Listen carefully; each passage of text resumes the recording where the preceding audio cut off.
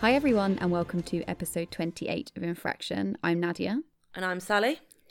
And today's case is a listener suggestion, so thanks for your suggestion, Melissa. Today we are covering the mysterious death of Ellen Greenberg. Ellen Greenberg was born to her parents Sandra and Joshua Greenberg on the 23rd of June 1983 in New York. When Ellen was 11 years old, the family of three moved to Harrisburg, Pennsylvania, where she started achieving high grades at school and made lots of new friends. Upon graduating high school, she stayed in Pennsylvania and attended Penn State University, where she majored in communication. During her time at Penn State, she worked as a lionizer, which was the uni's name for helpers who showed football players and their parents around the campus on game days. She was incredibly sociable and smiley and absolutely loved her time at the university. Ellen had always had dreams of becoming a speech pathologist, hence her decision to major in communication. However, somewhere along the way, her future career plan changed as she realised that her real passion lay in teaching. Therefore, she undertook a night course at Temple University in order to get her teaching qualifications. Once she was qualified, she took a teaching job at Juanita Park Academy, a junior school in Philadelphia. In 2008, Ellen went on a blind date with a man her friend had set her up with. The man was Sam Goldberg, a TV producer, and the pair hit it off instantly. Their relationship blossomed quickly, and friends say that Ellen was very in love with Sam, and that the pair were incredibly happy. My God, who does that actually work for? Blind dates and 3 years later, happy times. I know. It also actually worked for her parents, because I think her parents met on a blind date as well. Fun fact. Oh, really? So their relationship quickly blossomed, and after 3 years of dating, Sam proposed to Ellen whilst they holidayed in Cali, and Ellen was ecstatic. Things unfortunately started to change for Ellen, however, and she confided in her parents that she wanted to move back to Harrisburg and leave her job at the school. Her parents were understandably worried. They were so used to their daughter being happy and bubbly, they'd never seen this anxious and sad side to her before. They asked her to see a psychiatrist before giving up on her life in Philly to move back home, and Ellen agreed. After a couple of months, things started to seem to turn around for Ellen, and her parents stated that she seemed much more herself. On January 26, 2011, just several days after Ellen and Sam had sent their wedding save-the-dates out to their friends, a heavy snowstorm swept across Philadelphia. Reports came in stating that another blizzard was on its way, so Ellen was sent home from work early. She left the school, filled up her car with petrol, and then returned to the apartment she shared with Sam. Ellen's fiancé Sam was home when she got in, but around 4:45 p.m. he left to work out at the gym that was situated in their apartment block. About 30 to 40 minutes later, he came back to the apartment and attempted to open the door. Confusingly, it appeared that it was locked from the inside. Sam banged loudly on the door and called to Ellen to come and unlock it, but there was no response from inside the apartment. Becoming increasingly more angry, Sam took his phone from out of his pocket and sent Ellen a series of text messages over a period of 22 minutes, with each text being slightly more annoyed and angry than the previous one.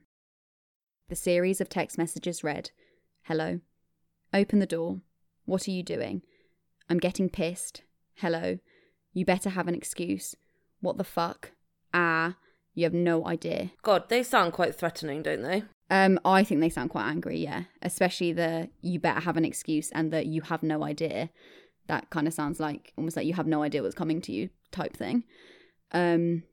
So yeah, getting more and more agitated that Ellen wasn't responding to his text or opening the door, Sam went downstairs to the apartment complex security desk and asked the security guard to either break down their apartment door or come and unlock it. There are mixed messages about what happened next, but most articles concurred that the security team were unable to help Sam as it was against their policy to break down apartment doors. No shit. Therefore, at around 6:30, Sam went back to their apartment and broke down the door himself.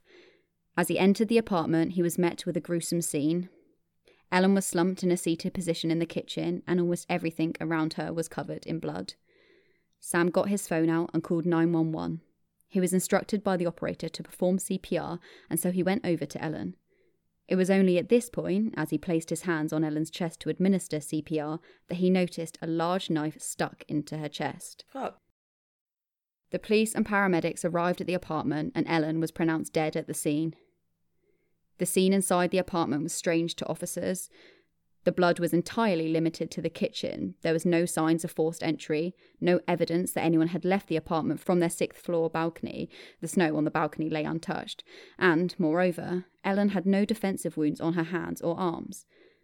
Ellen was found clutching a small white towel in one of her hands, and her other hand was balled in a loose fist. In the kitchen sink there were 2 clean knives, and to the right-hand side a fruit bowl sat half untouched.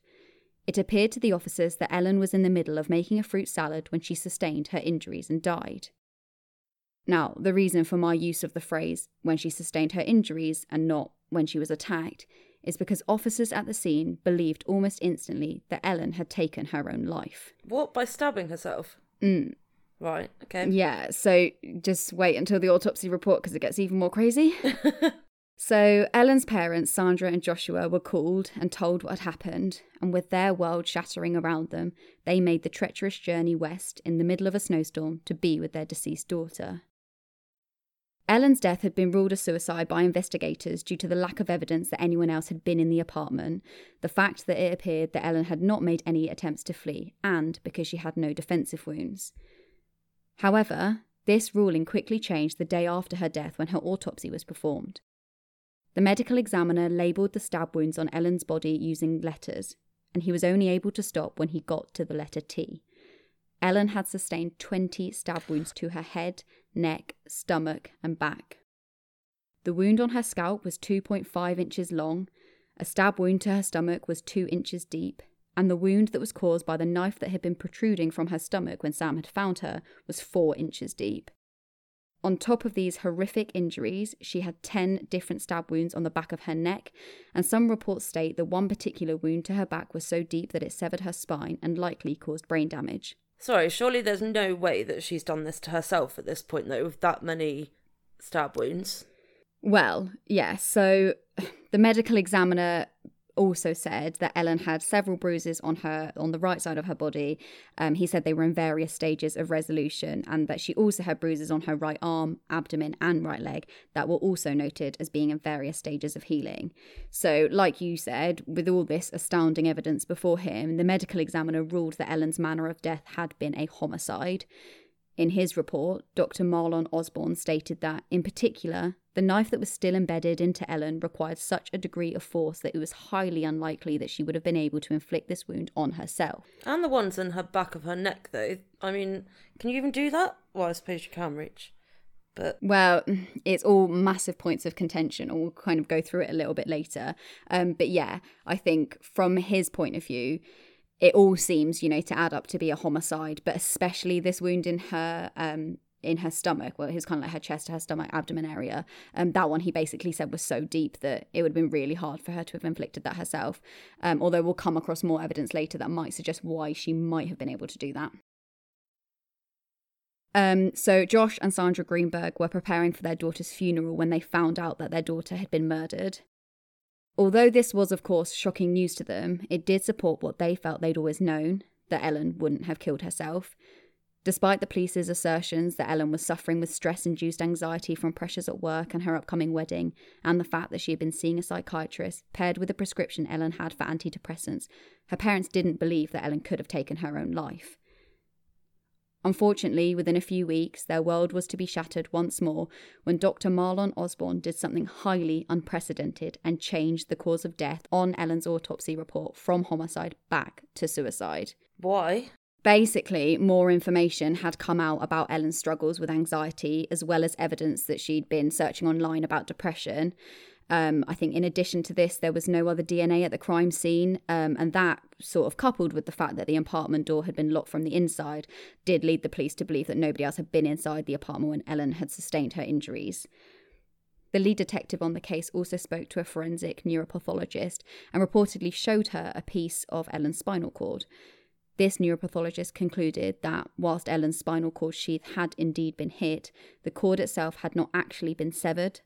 She stated that this could have meant that, instead of inducing paralysis to stop Ellen from stabbing herself, it was possible that hitting her spinal cord resulted in her losing feeling, and as such could explain why she was able to stab herself repeatedly without stopping. But that seems to me, from what you've said, though, they're all such physical things. I just don't understand how someone could mentally be strong enough to stab themselves 20 times. Yeah, I completely agree with you.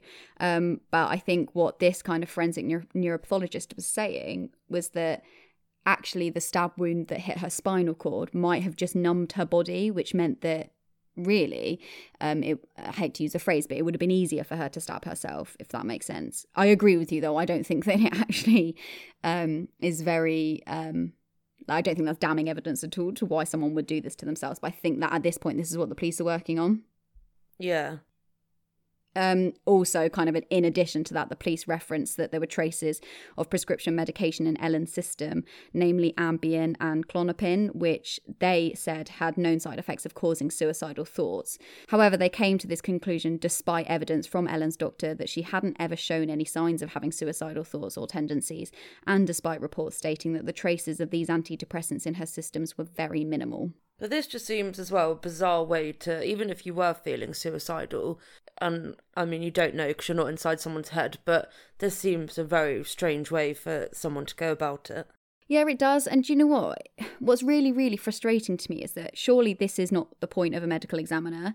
Like, it kind of feels quite unbelievable to me that he's basically spoken to the police and now kind of seemingly just changed his ruling because they've said to him, oh, well, she didn't have any defensive wounds and the door was locked. It seems very, very bizarre to me that the one person who actually examined her wounds, examined her body, saw the 20 stab wounds to her neck, her back, her abdomen, her head.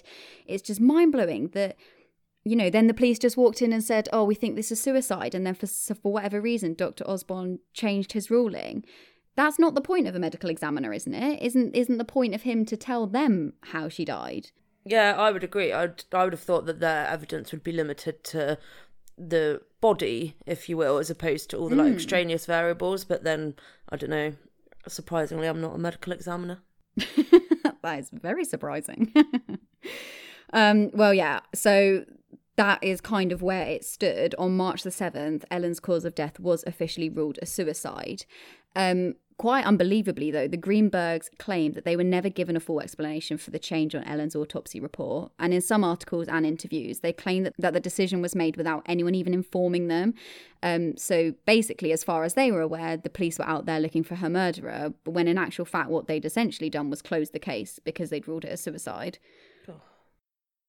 Therefore, her parents decided to take the case into their own hands, and they paid for Ellen's autopsy report, photos of her body from the autopsy, photos of her body at the crime scene, and the medical examiner's investigation report to all be released and be sent to them. Despite the heartbreak that this inevitably caused them, they reviewed all the information that had been sent to them. They saw photos of their daughter deceased at the crime scene, and they knew in their hearts that she had not taken her own life. In reports, they said that Ellen was so afraid of pain that she'd even chickened out of getting her ears pierced several times. As far as I can tell, they didn't think that their daughter was suicidal, but it does seem that they were kind of the opinion that if she was going to commit suicide, she would not have done it by stabbing herself to death. They also made comments in several interviews that, as more information came out, specifically in relation to the stab wounds on her back and the back of her neck, they felt more and more like this didn't make any logical sense. Therefore, in January 2012, a year after Ellen's death, the Greenbergs sent all the information they had to a forensic pathologist in Pittsburgh named Dr. Wecht. Dr. Wecht had been instrumental in investigating many famous cases, including the assassination of John F. Kennedy and his brother Robert Kennedy, as well as the infamous case of John Benet Ramsey.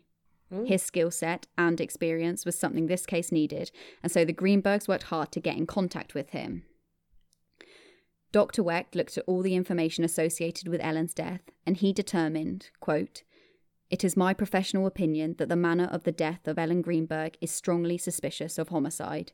He stated the fact that she did not leave a note led him to believe it was not suicide, and he also noted that the stab wounds on the back of her neck were unlikely to have been self-inflicted. The Greenbergs took this analysis to the police. However, they argued that Dr. Wecht was privy to only half of the information, and they refused to reopen the case.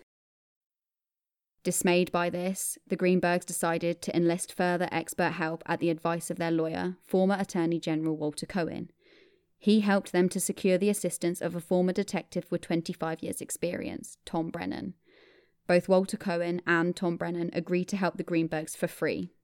From the start, the former detective Tom was very supportive. He dismissed the relevance of there being no defensive wounds on Ellen, saying that in a blitz attack involving knives, many victims have no time to defend themselves. Oh, yeah. Especially if she'd been...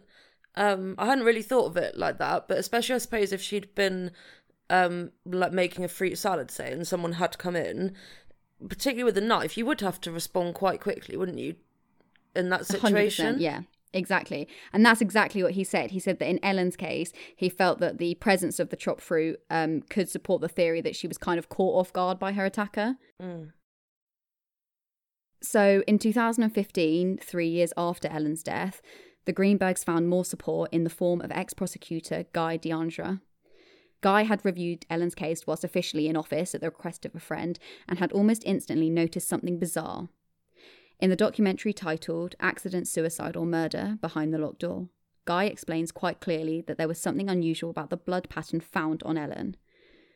When her body was initially found that day, she was slumped against the kitchen cabinet in an upright seated position with her legs straight out in front of her. However, crime scene photographs showed that she had a drop of blood that had run from her nose to her ear in a straight line. In his own words, blood running horizontally in a seated position, well, this just defied gravity. So it would be like, it would have gone like that if she'd have been lying down? Yes. Right, okay. And then adding to this, Dr. Henry C. Lee, a forensic scientist, also looked at the case and he concluded that it was not only the wounds Ellen sustained that raised suspicions, but also the blood found at the scene. He said that the bloodstain patterns indicated that Ellen had been standing up by the sink when she received her initial injuries. This he evidenced by the drops of blood found on the sink, counter cabinet and the floor. Seeing as Ellen was found sat down on the floor, it seemed unlikely that she'd stabbed herself, stood up over the sink with a bowl of fruit next to her, and then turned around, sat on the floor with her back to the bottom cabinet, and then continued to stab herself. He also referenced that there were 2 separate bloodstains on one of the cabinets that looked as if they'd been wiped from right to left and then downwards. Moreover, blood droplets on the toe part of her Ugg boots also supported the theory that she had been stood up when she had initially been attacked. In his professional, experienced opinion, this evidence that someone else had been in the kitchen the time Ellen had died and that her body most certainly had been moved. Ooh. Both Detective Brennan and Guy DeAndre agreed with Dr. Lee in that they too felt that the entire scene was amiss.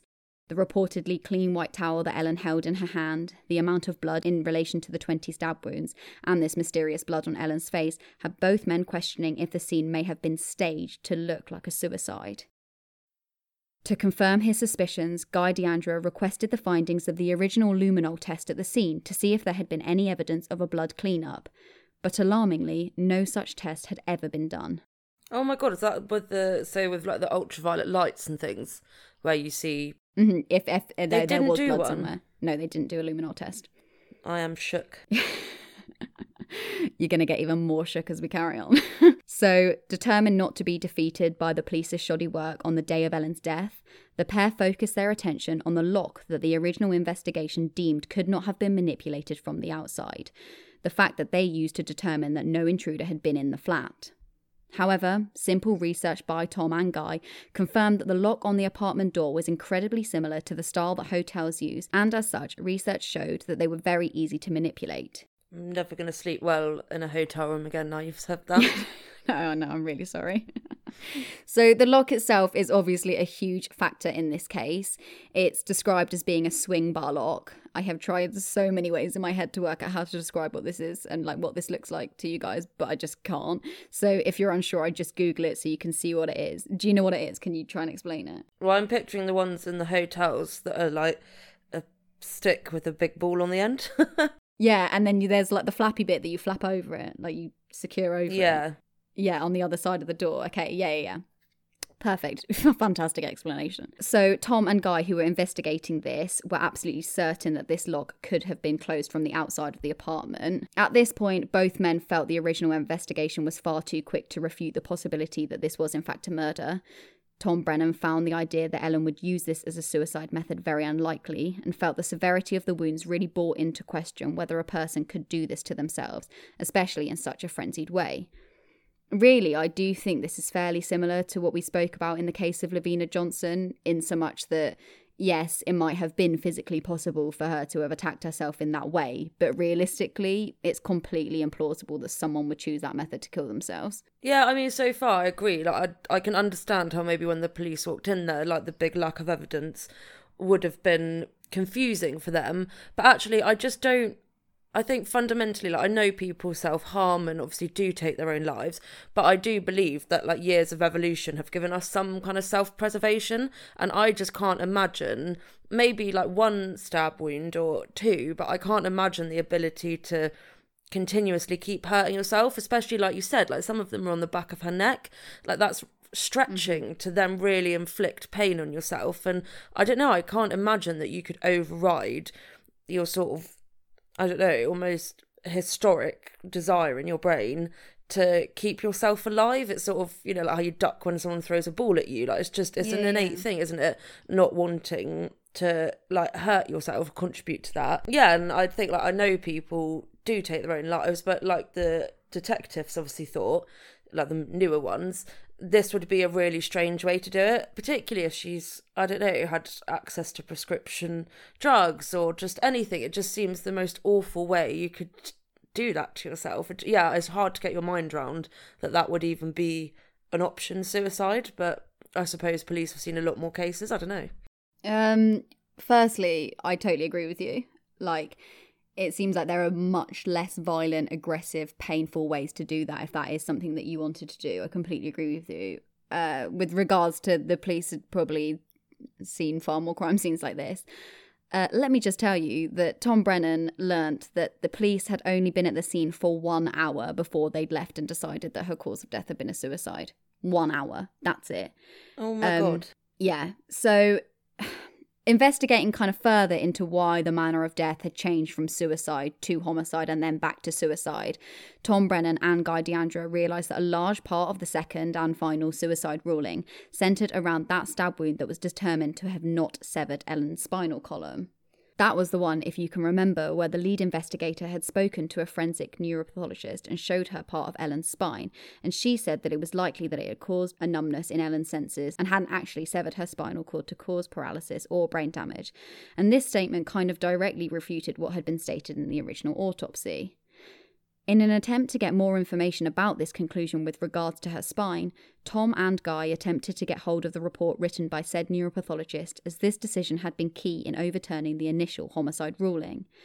The pair scoured through the documentation relating to Ellen's death, and shockingly, they couldn't find a neuropathology report that referenced anything that I just mentioned. Determined not to be defeated, the pair reached out to the police and the medical examiner's office to obtain a copy of the neuropathology report. Unbelievably, they were told such a report did not exist, nor could they find any evidence of an invoice for the work undertaken by the neuropathologist. This led Tom and Guy to believe that no such work had ever been undertaken, and so they decided to get answers straight from the neuropathologist herself, Dr. Rourke Adams. Tom and Guy reached out to Dr. Rourke Adams in an email, to which she replied, confirming that she had done some contract work for the ME's office in 2011, but that she did not complete a report and did not bill the office for her services. In the email, she said, quote, "I would conclude that I did not see the specimen in question, although there is a remote possibility that it was shown to me. However, I have no recollection of such a case." So, what she's saying is that she had not seen the spinal cord when she made her statement that the knife had only nicked the spinal cord sheath and hadn't paralysed Ellen or rendered her unable to continue stabbing herself. This crucial bit of evidence has literally come from essentially like a phone call and not any kind of actual examination. That is awful. So like just, yeah, like a passing opinion had such a big weight on the case. I can't believe that. That must amount to a huge police negligence at this point. Yeah, I would think so as well. I honestly would think so as well. Well, this shocking discovery came 5 years after Ellen's death, and so, motivated by this revelation, Guy DeAndrea did some searching and discovered that the piece of Ellen's spinal cord that had been supposedly given to the neuropathologist was still stored at the medical examiner's office. The medical examiner, after admitting that he had changed the ruling from homicide to suicide based off of the police's insistence that Ellen had no defensive wounds, attempted to assist this new investigation into her death by allowing Tom Brennan to bring a neuropathologist into his office to examine the cord once more. This neuropathologist was called Dr. Ross. Dr. Ross concluded that one of the stab wounds had penetrated Ellen's cranial cavity and that it had severed the cranial nerves and brain. He concluded that this stab wound would have rendered Ellen unconscious. Moreover, in his official report, Dr. Ross stated, and I'll read directly from the report here, there was such evidence of strangulation. There was a mark over the front of the neck which was consistent with a fingernail mark. There were multiple bruises under the neck and in the strap muscles over the right side of the neck. The patterns were compatible with manual strangulation. Adding to this, Dr. Ross commented on the bruising on Ellen's body.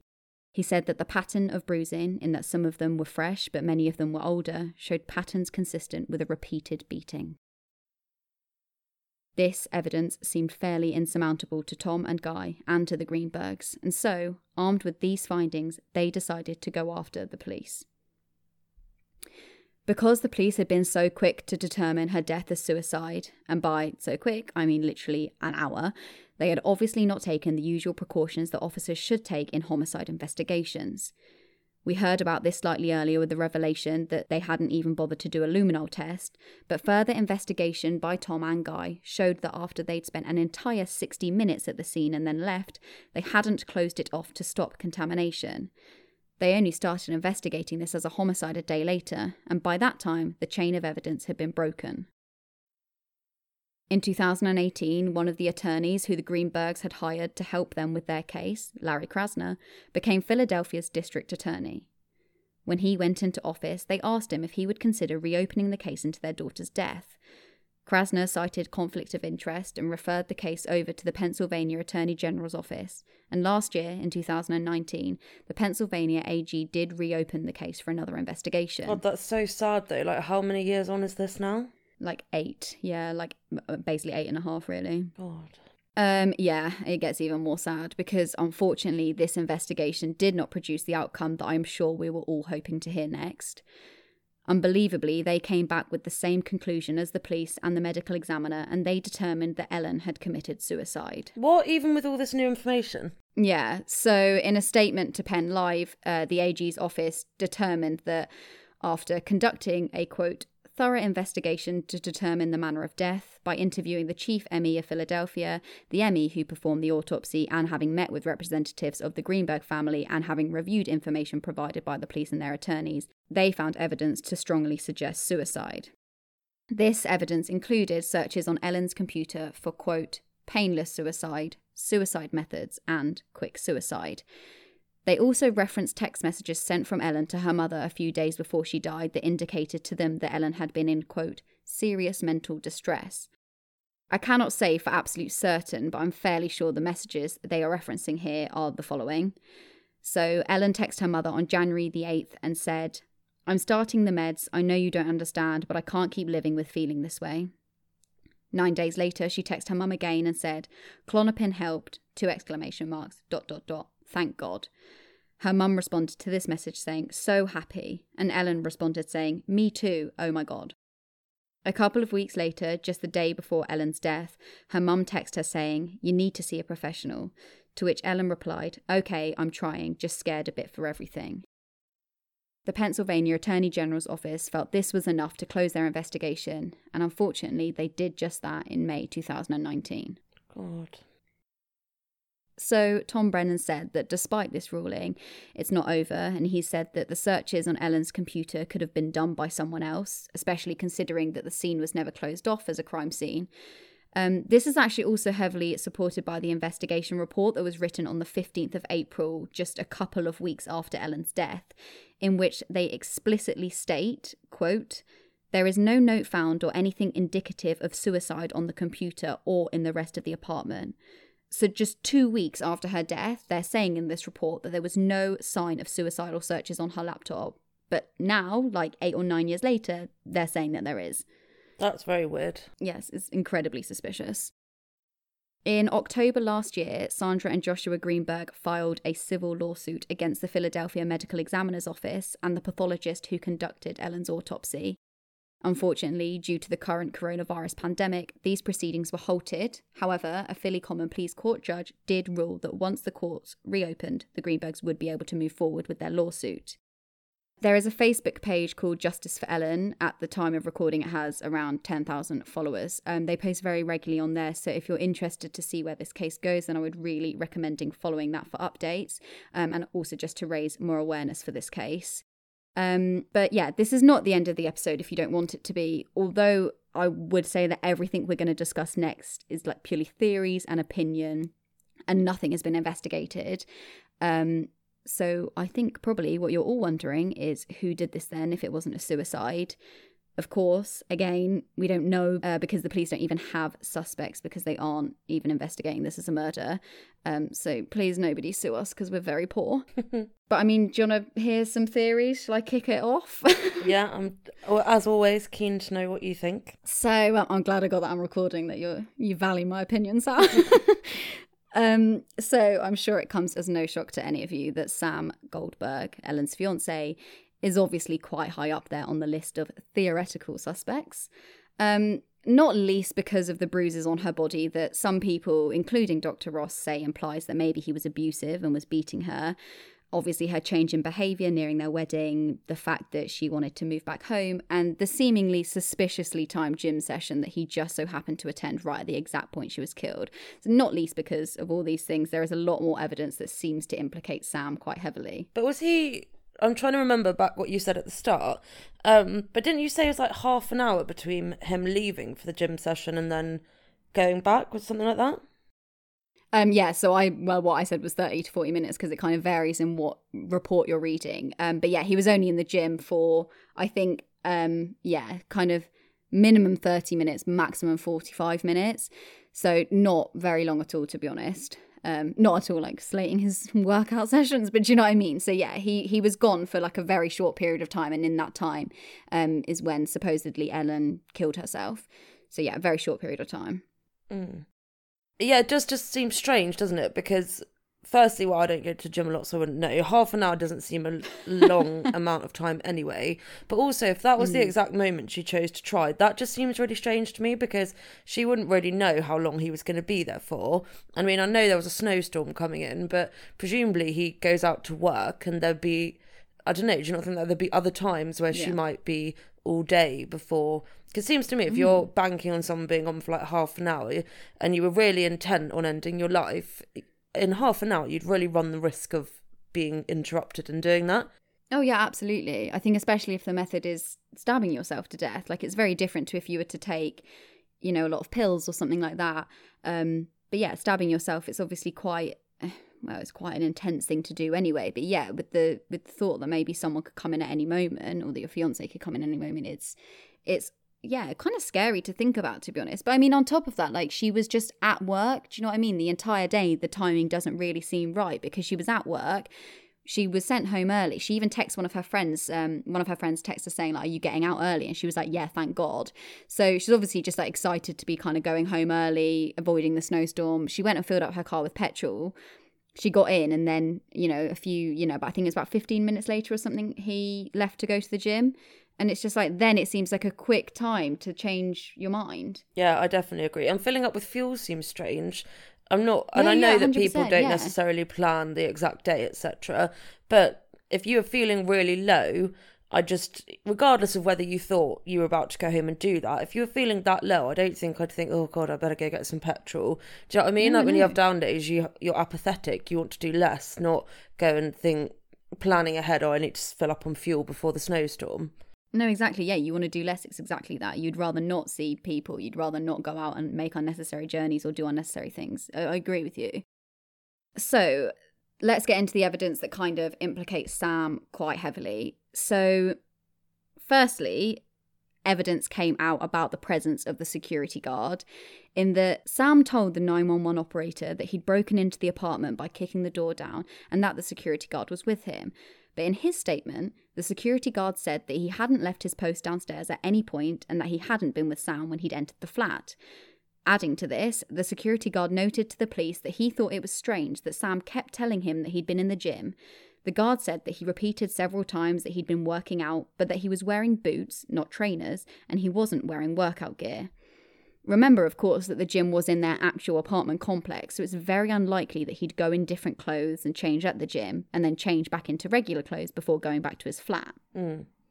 Secondly, the door hadn't really been broken down at all. There was just one small screw missing from that inside lock. It doesn't really appear that much force had been applied at all to get the door open. Tom Brennan said that it would be almost impossible to kick down the door with a lock like that without the lock coming either off the door or off the door frame, because one side of the lock was screwed to the door and the other side to the door frame. So essentially one of those secure points of contact would have broken off if force was applied in the way that Sam said he had. So Tom Brennan doesn't think that Sam kicked down the door at all. So is there any evidence that the door was locked? Well, no. And so this is like a really, really big thing. And this is genuinely something that really stands out to me. Because it's kind of why they continuously said it was suicide, right? Because they said that nobody could have got out with the door locked. But that information about the door being locked has only ever come from Sam. The security guard never checked it. Nobody else ever checked it. The only sign that it may have been locked was basically the fact that the lock was slightly broken. But I think in one of the articles I read, Tom Brennan kind of highly suspects that it wasn't ever locked, and he thinks that someone had basically closed the door and then tugged at the lock kind of quite hard to, break it a little bit to mimic a break-in. Because basically the fact that the lock stayed attached to both sides of the door sort of told him that it was never locked and that the door hadn't been broken down. That's really weird, though, that wasn't a massive sticking point in the case, because why would you just take... I mean, you see it all the time, don't you, that people are like most likely to be murdered by their partners, etc. So it just seems really strange in this instance that with a highly suspicious cause of death anyway, that the police then just took Sam's word for it that the door was locked, which, like you say, is kind of the sticking point of the whole case, and yet they just took the spouse's word for it that was true.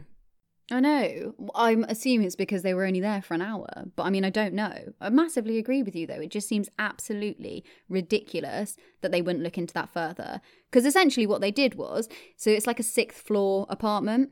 So I kind of briefly mentioned it earlier, but not very well. But basically they just went into the apartment and they were like, oh, the front door was locked. Where's the back door? Oh, right, it's here. There's a balcony. There's loads of snow here. It's completely untouched. Nobody's left this way. Nobody could have left through the front door because it was locked. So, yeah, this must have just been her herself and no one else was in here. It's just ridiculous. Like, they're just believing him on blind faith, but I don't know why. What was their relationship like before? I mean, I'm assuming, given they didn't really investigate the possibility, I'm guessing that nobody ever mentioned that they had, like, a tumultuous relationship. Sam and Ellen, that is.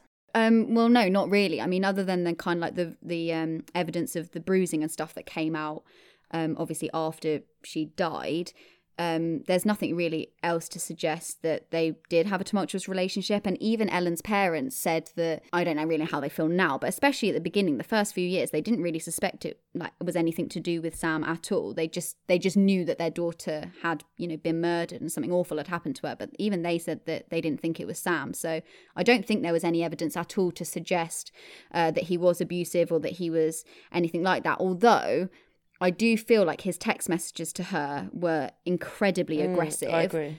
But then also you have to, I don't know, does that kind of work against sort of our working theory that maybe it was him? Because I think if he'd then done it, would he be that aggressive in messages to her? Do you know what I mean? Yeah, I do know what you mean. I suppose the only situation in which I think he would be is if he thinks that's a normal way to act. Do you know what I mean? Like, if he's naturally a very controlling person, he might have no perspective that actually being locked out of your flat isn't a reason to send what I do think sound quite threatening messages. Yeah, and like, I know that, I don't know, maybe he'd come back from a tough gym session and actually just wasn't in the mood for jokes. Who knows? Maybe they're not as sinister as they kind of sounded. But yeah, the only instance I can think where he would say be staging this whole thing and send texts like that is if actually he just couldn't recognise that they were quite aggressive, which I think lots of people who do have very short fuses, if you will, I don't necessarily think they're aware of their own behaviour. So, but no, otherwise I do agree with you, that would be silly on his part. Yeah, actually I think that's quite an interesting take on it. I get what you're saying. You're kind of basically, because he doesn't understand that having this short fuse isn't normal, therefore he is acting how he probably would have reacted if he had been locked out. Yeah, and how he thinks people not realising how that looks. Yeah. Okay. Oh no, that's actually a really, really good point. That's interesting. So yeah, thirdly, in terms of on the list of all the suspicious things that he did. It took him a really, really long time to enter the apartment and call the police. We kind of roughly touched on it, but yeah, it was between 30 and 45 minutes in the gym, and then it took an entire hour milling around outside, texting her to open the door and going to speak to the security guard before he eventually broke it down. And I think it seems to most people that knowing that the inside lock was, only a swing bar lock and it wasn't a deadbolt or it wasn't like a lock with a key, breaking it open couldn't really have done that much damage. It seems strange that he didn't try to push the door open sooner. Adding to this bizarre length of time before he broke into the apartment, he called 2 other numbers before he called 911. The first was to his parents, and the second was to his uncle, who was an attorney. Both his uncle and his parents were on their way to see him before he'd supposedly even got into the apartment. Like, how strange is that? Oh, I can't get into my apartment. I must instantly ring my family to come and help me. Do they live nearby? No, like an hour away. So it's not like a, oh, mum, can you pop round the corner with your spare key type phone call? Yeah, and it wasn't even just one of them. It was his parents and his attorney uncle, which to me is just incredibly strange because at this point, he supposedly doesn't think that anything's happened to Ellen. I could understand if he'd been in the apartment at this point and he'd obviously seen what had happened and he needed support. I get that completely. But just basically being like, I'm locked out of my apartment, Ellen's being really like annoying, lock the door, whatever. It seems incredibly strange that he'd called his family to come see him before he'd even called 911. Yeah, that's really weird. And like adding to that even further, the day after Ellen's death, Sam's uncle and father went back into the apartment and they told officers that they were going to get a suit for Sam for the funeral. And when they left with Sam's laptop, Ellen's laptop, her work laptop, and her mobile phone. And they had these possessions for 2 days before the police retrieved them. What is ridiculous is that this, of course, broke the chain of evidence, which means legally nothing found on them can be used as evidence now. But for some reason, the fact that she had supposedly Googled suicide methods and things like that was allowed to be used for the 2019 dismissal of her case. That's barbaric, isn't it? That's outrageous. And also just really strange in the first instance that they took them. Yeah, well, completely. Seems very, very odd to take. What's even more strange, I think, is that he didn't see a giant chef's knife protruding from Ellen's chest until the moment he goes to put his hands on her to start CPR. And what is terrible is that on the 911 call, when the operator tells him to start CPR, he responded with, "Do I have to?" And some reports have said that Guy Deandra, who has listened to the call, said that when Sam eventually noticed the knife, he said to the 911 operator that, quote, "she must have fallen on it." Would that be your immediate reaction if you saw your loved one lying on the floor with a knife sticking out of them? No, I think you'd be pretty distraught, wouldn't you? That's the other thing as well, actually. In the 911 call, he is incredibly calm. And I kind of actually wasn't going to say that, and I probably shouldn't have said that, because I know that, there is no textbook way to act in these situations. But yeah, I think that you would be pretty distraught. And I think even if you weren't hysterically crying or whatever, I don't think that your immediate reaction to seeing your fiance on the floor with a knife in them is, "Oh, she must have fallen on it." Also, sat upright. Yeah, well, completely. That's so true, actually, yeah. What does she do? Yeah, exactly. Did she fall on it and then just prop herself back up? That's unbelievable. Yeah, very strange. So that is kind of it on my list of suspicious Sam. I mean, what do you think about all of that? Do you think that can all be kind of answered away, or do you think that does sort of point to maybe that he isn't as nice as pie as he seems? Yeah, it's weird, isn't it? I mean, when you hear it all laid out like that, I think hindsight or just seeing it all in one chunk, you are really like, okay, how did no one investigate this man? Like, I know they probably had a really nice marriage, and I know that probably a lot of the time spouses are the first ones people investigate, but there is a reason for that, because a lot of the time they do have something to do with it. And I think when you look at all of that evidence in one, it's quite easy to create a narrative in which he could have done the whole thing. Like, for all anyone knows, he, I don't know, maybe pops in and out of the apartment a bit down to see security, but actually, how do we know he wasn't just sending those texts in the apartment, or that maybe, yeah, I don't know. I mean, I'm guessing there's some CCTV that did verify he was at the gym in the first place, but still, it just seems very plausible to me that a lot of that he'd be in the most prime position to stage, like the crime scene. Yeah, like he would have known where all the like crockery and stuff is to make it look like she was in the middle of something. He'd have known how to search something on her laptop, etc. And his response seems really weird. I agree, his texts seem very strange, particularly if you pair them with the bruises. And I know that that could just be like too strange things that you completely get the wrong conclusion from thinking about. But it does seem really odd to me that he wasn't at least a suspect in the investigation, because actually he would have been able to get in and out of the apartment and, yeah, just make up the whole locked door thing. And then in which case suddenly it's not so 100% that it's a suicide. Do you know what I mean? Like, I just think all of the evidence that meant they never even considered it to be a homicide, actually you could quite easily get your way around if you consider Sam as a suspect. But then on the flip side, I think the big thing for me that's probably is clouding my judgment here is that I just can't imagine someone conflicting these wounds on themselves, and that actually maybe, I don't know, if I did know more about this, and I know obviously like some of the pathologists disagreed, and particularly when they said it, I can't remember even the terminology you used, but something about it rupturing like the cranial nerves, meaning you'd have been like rendered unconscious. Like that to me just seems like such a key bit of data, because given that the knife was in her abdomen when she was found, you have to assume that that damage to like the back of her head to her cranium, that wasn't her last injury. The knife in her chest must have been the last stabbing.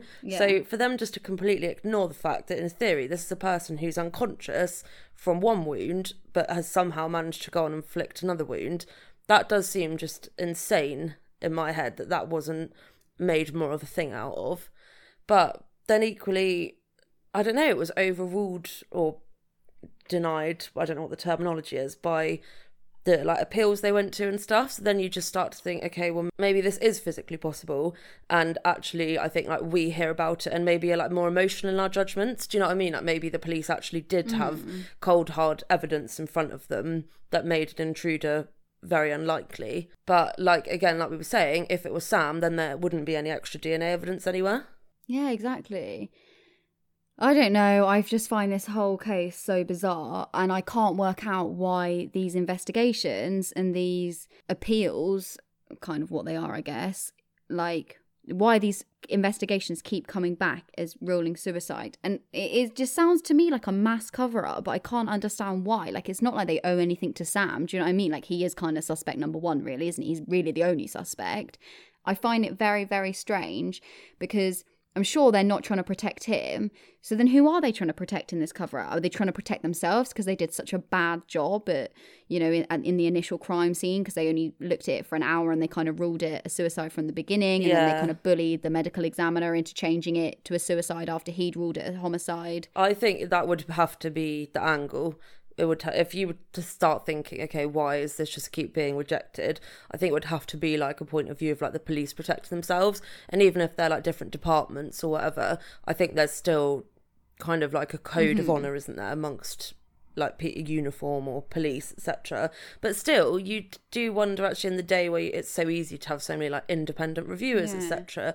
Actually, would so many people put themselves on the line? Because essentially there is a lot of evidence to suggest it might not be a suicide, but by this point there's a lot of people who've like staked their careers on the fact that they think it is a suicide. So you'd kind of imagine that you would get to a point where someone might say, actually no, this is a legitimate appeal, unless maybe like the case is more black and white if you do have the full set of files in front of you. But from what we've heard, it's really hard to believe that that is true, and that actually it is very blatantly obvious to any expert it's a suicide. Like, it seems to me there's enough people who are willing to contest the possibility that it was a murder. But that's honestly how I feel about it. I feel like I have not said or heard or read one thing that makes me think, oh, okay, I understand why that points to suicide. There is nothing in this for me that points to suicide whatsoever. Like, there just genuinely isn't. The only thing, obviously, is the locked door. That's the only thing that makes me think, oh, like, I can understand why they might think it's a suicide, because obviously a ghost didn't do this. But what really annoys me is that, fine,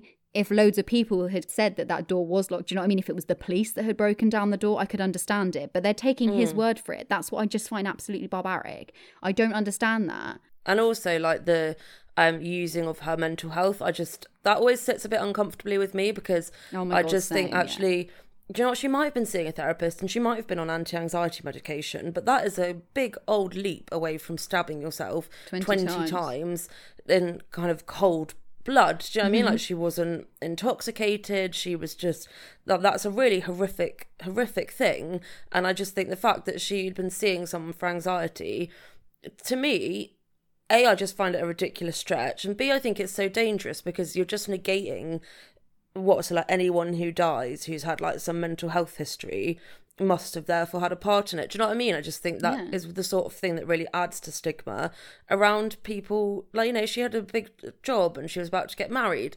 There's nothing unusual about her feeling a bit anxious and stressed. Yeah. And going to seek help for that. And I just find it, I don't know, it makes me feel uncomfortable. That has played such a big part in their conclusions. I think for me, in a way, they should have taken that out of the picture and said, like, okay, well, if we didn't know that, what would we think? Do you know what I mean? I just, But they, to be honest, they came to a suicide conclusion before they even knew any of those things.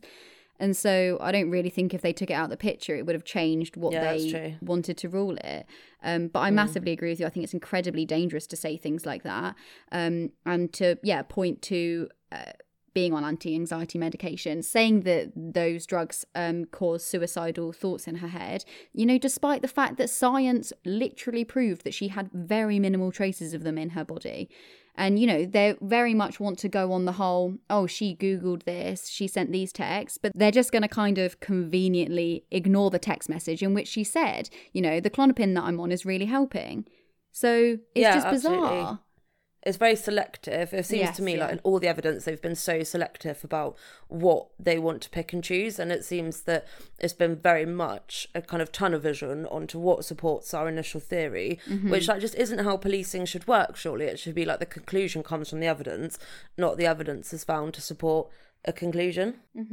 Absolutely, without a doubt. So what happens with the civil trial then? So if or the civil case, if they were found to be like negligent, etc., can that spark off criminal proceedings, or is this almost it done for the case of her death, but there could be a case outside of it, kind of like we saw in Yardley's case?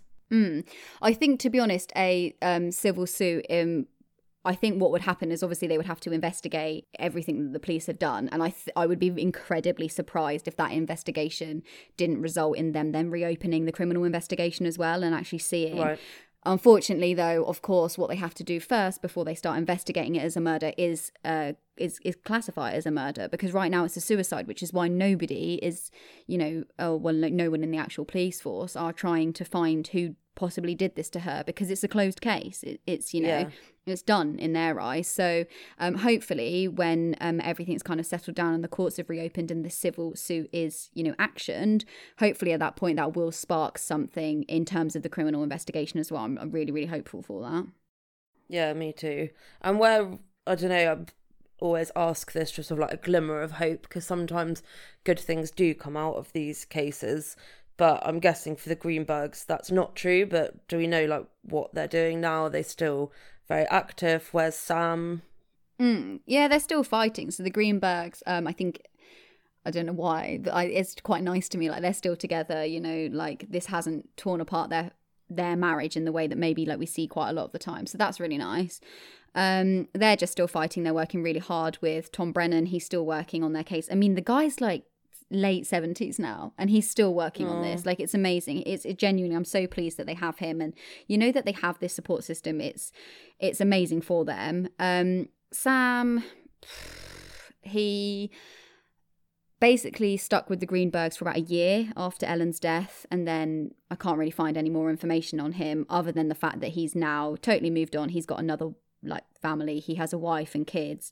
I'm not at all saying like he shouldn't have moved on and he didn't deserve it, and I'm totally, you know, I don't want to kind of get into all of that. I think that is kind of where he stood. He's just living his life, and obviously he's not at all a suspect in any kind of criminal investigation because there isn't one. So in terms of his support for the Greenbergs, that seemed to wane after a year.